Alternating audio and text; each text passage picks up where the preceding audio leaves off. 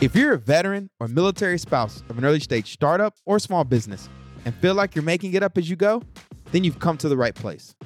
Welcome to The Transition, where we demystify the entrepreneur experience for veterans and military spouses who've already made or looking to make the transition from the military into entrepreneurship. I'm your host, Iron Mike Stedman, the voice of the bunker. I'm a Marine Corps veteran, social entrepreneur, and member of the Bunker Labs branding team. Today on The Transition, I challenge conventional wisdom by encouraging you to build a better mousetrap, i.e., build upon an existing product or service that's already in the marketplace rather than trying to come up and market a new idea right out the gate, especially if you're a first-time founder or find yourself in a bit of a revenue lull. Before we jump into the show, do me a favor and subscribe to the Transition Podcast on your favorite podcast hosting platform and kindly leave us a review. Reviews are helpful in allowing us to get the word out about the show so we can connect with other veteran entrepreneurs and military spouses. This episode of The Transition is brought to you by MetLife Foundation and their commitment to supporting veteran and military spouse entrepreneurs. In addition, MetLife Foundation also provides mentorship and financial health resources to veterans and military spouses transitioning into the workforce. As always, I hope you enjoyed today's show and that it accelerates you on your own entrepreneurial journey. What is going on, Bunker? It's your boy, Iron Mike. Today, we're going to be talking about why I think you should build a better mousetrap, or at the very least, consider it, with the caveat that a better mousetrap isn't enough. So, when you come into this ecosystem and you decide to start your first business, right, what typically happens? Like most of us, we get really passionate about this idea that doesn't exist yet, and we're going to bring it to market, and we're going to make a lot of money, because we believe that this is the next big thing. But I got up this morning to do some reading because it's part of my daily practice. You know, I go work out, do CrossFit, then I try to grab some coffee and read for at least 15 or 20 minutes. And I'm going through this book called The Entrepreneur's Playbook by Leonard C. Green. And in the first chapter of the book, one of the things he says is, don't start with a completely new idea. Instead, he challenges you to start with the market need, which is just a fancier way of saying that you want to come up with a better mousetrap. Now, I feel like most of the time we're getting coached on starting businesses, people tell us not to do that, right? Because a better mousetrap is just competing on price, or just trying to say that you're the better version of this or better version of that. And all it does is make people think more about it. But what he's actually getting at is this. Sometimes coming up with a new idea out the gate is too hard, right? And there's no guarantees when it comes to success. And what I'm going to challenge you all to do is, depending on what stage you're at in your entrepreneurial journey, hell, you could be just coming out the gate fresh, or you could be in the fight now looking for new lines of revenue. Ask yourself, hey, what's something out there in the market already that I can improve upon?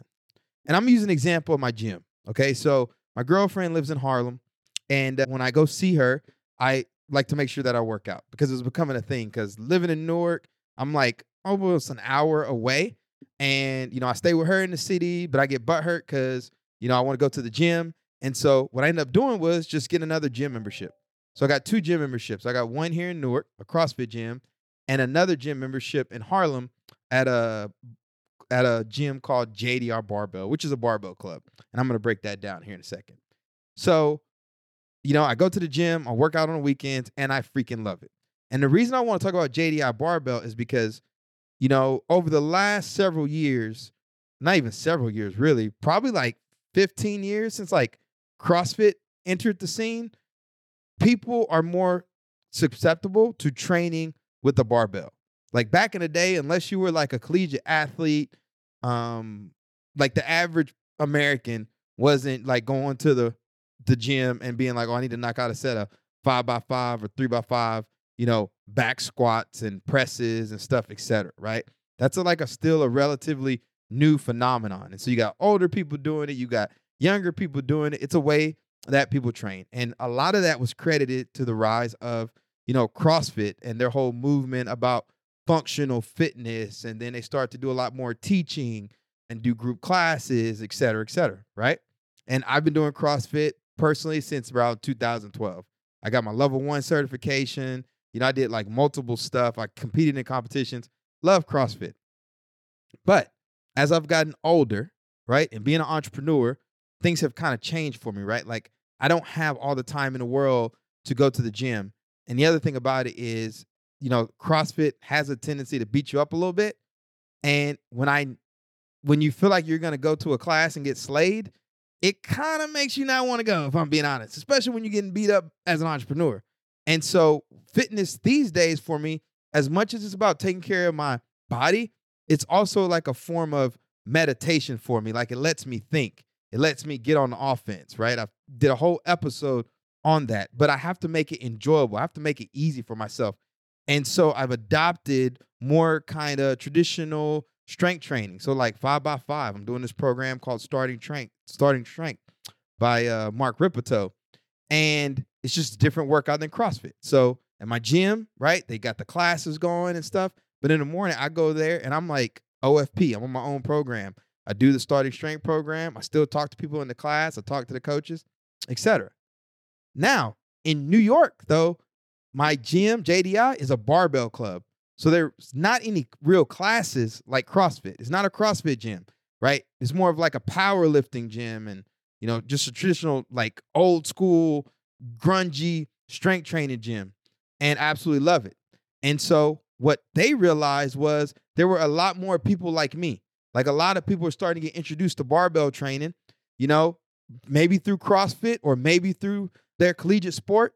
And then they realized like, hey, I don't actually want to train that way anymore, right? And I want to do CrossFit. And like, again, I'm not competing anymore, but I wouldn't mind coming in and maybe doing a powerlifting competition or something, even just an amateur something that's just a little less taxing, on my body, because not all powerlifters, the casual powerlifter, they're just doing it to kind of be healthy and use it as a hobby instead of like, just trying to get big and bulky for like no reason, right? So what did JDI Barbell do?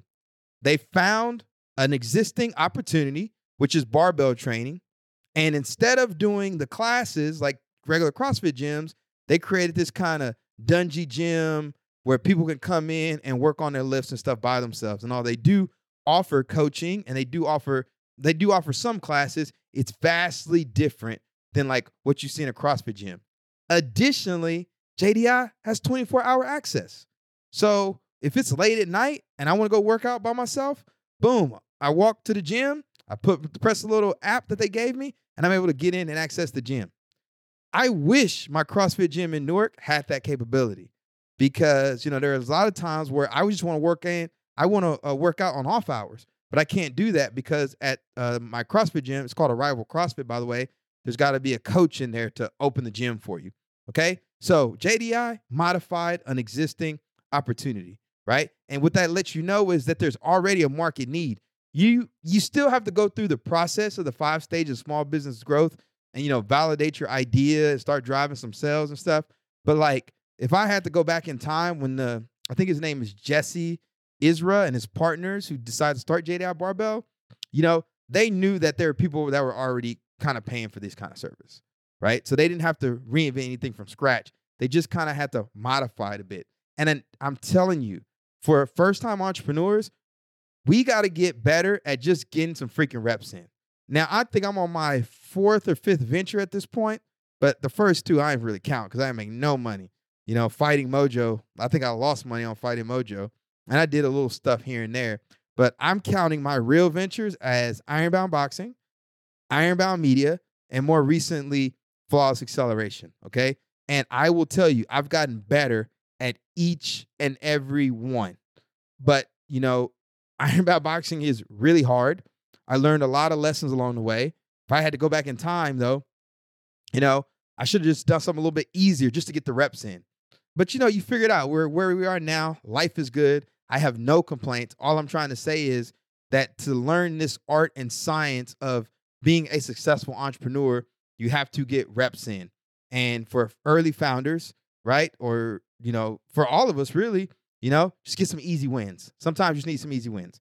Now, I said, okay, this not only applies to first-time entrepreneurs, but let's say myself, for example. Okay, I launched Ironbound Media. We've been producing podcasts for like the last 3 years, but we can't just keep running the same play. This ain't Navy football, right? For anybody that goes to the academy, who's familiar with the Naval Academy and our football program, we run the triple option like over and over and over, and people catch on. And it's like, it's no secret. Like, oh, Navy's to the line. They're going to run the triple option again.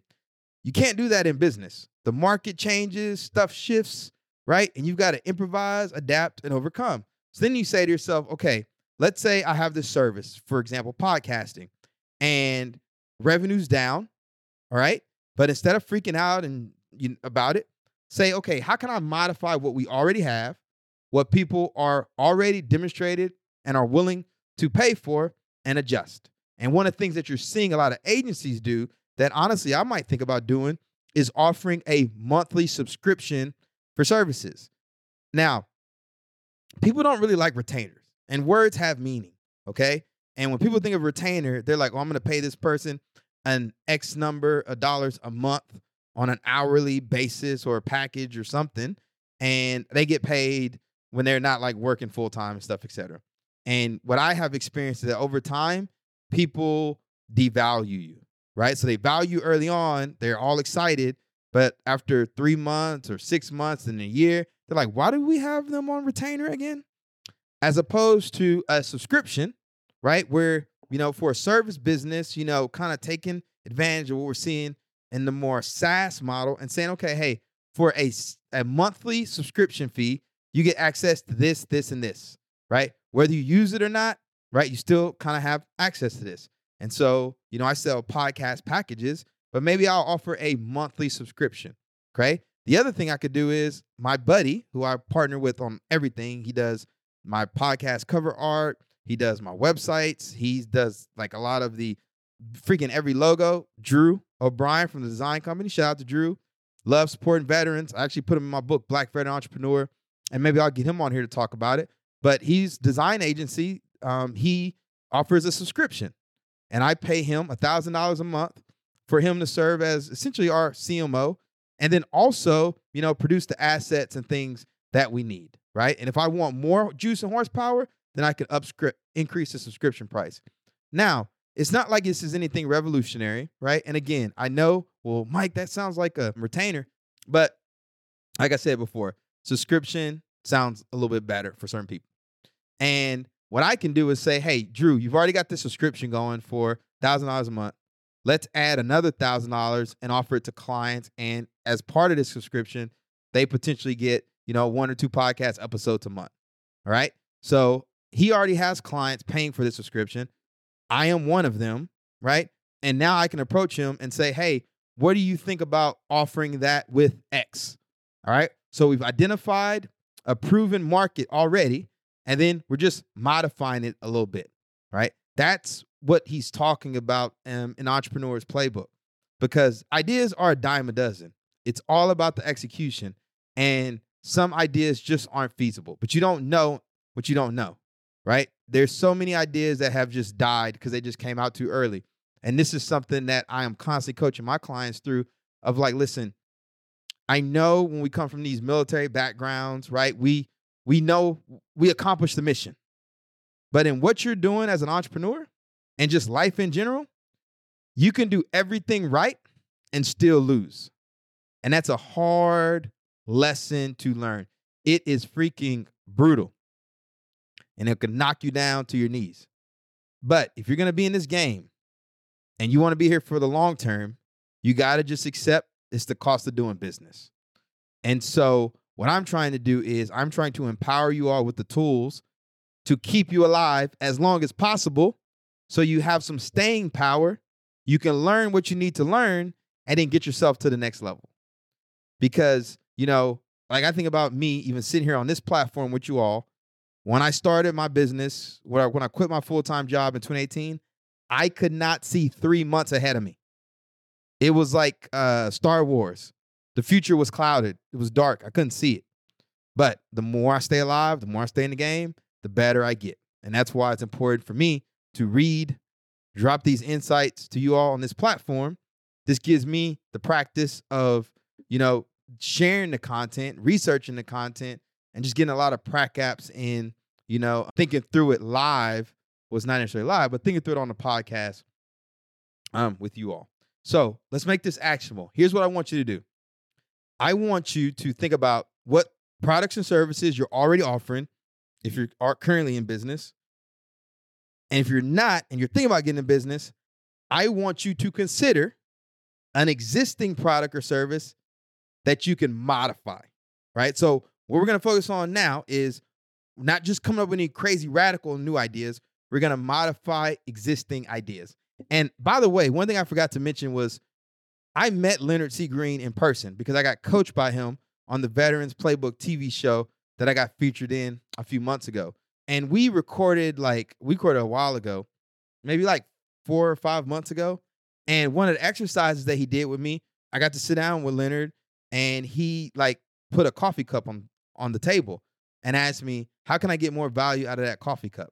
Like, what can you do to modify it? And I said, well, you could make it recyclable. You could maybe figure out a way to put a heater on it, maybe something to keep it cool. Maybe you can add more handles. Like, I was just throwing out a bunch of ideas. And what he was trying to get me to do was just think through different ways you can modify an existing product. And so that's what I want to challenge you to do. I hope today's episode was helpful. Like I've been saying before, I want to hear from you. It warms my heart when you all send me messages, letting me know how impactful that podcast was or little nuggets that you pulled from it. I know I did the episode on entrepreneurship through acquisition with one of my business partners, Jeff Evenson. And I got a long, heartfelt message from an entrepreneur that was unaware of buying businesses and is going to look down that route. So I want to hear from you. Just message me. Drop me a line on LinkedIn, Iron Mike Stedman. Shoot me an email at mike.stedman@bunkerlabs.org. I'll also be sure to include a link to the Entrepreneur's Playbook in the show notes. I'm going to do a lot more reading. I'm continuing to do a lot more teaching. I'm going to give myself a pat on the back, y'all. I think I've probably done 15 to 20 solo episodes, and each time I do them, they're hard because I just got to be in a quiet space, and it's hard when you're an entrepreneur because it feels like your mind is always racing. You're constantly thinking about the future, but I got to slow down and think and not only just read the books and the content, but share it with you all. And here's what I'll tell you. I read so you all don't have to. Okay, so if I'm giving you nuggets, any book I read and I share with you, it's got value in it because I wouldn't take the time to do it if I didn't think it was important. And so I've got some more nuggets that I want to pull out of this one in future episodes. And then I think I need to crack open The Minimalist Entrepreneur by Sahal Lavingia. He's somebody that book has just been amazing to me. It really helped me get Ironbound Media to the next level because I was white knuckling it like most of y'all. And it just gave me a great framework and a way to think. And, I share that with every one of my clients. I'm like, okay, I think you need to read The Minimalist Entrepreneur. And one thing I got to get done outside of this podcast is I got to get the audiobook finished for Black Veteran Entrepreneur. So I'm under the wire, y'all. I got till December 7th. So I'm about to go in monk mode this weekend, lock myself in my apartment, and crank it out along with my business partner, Alana Abernathy. She's in California, but we're going to be jumping on our online recording studio and cranking that out. So I am in the trenches with you, and I'm just trying to pass on this knowledge. So when I say lift as we climb, that's what this is talking about. What's the point of making it to the mountaintop if I'm the only one there? I love nothing more than to rise together so we can keep building and supporting one another. Until next time, y'all, peace, love. Have a great rest of your week.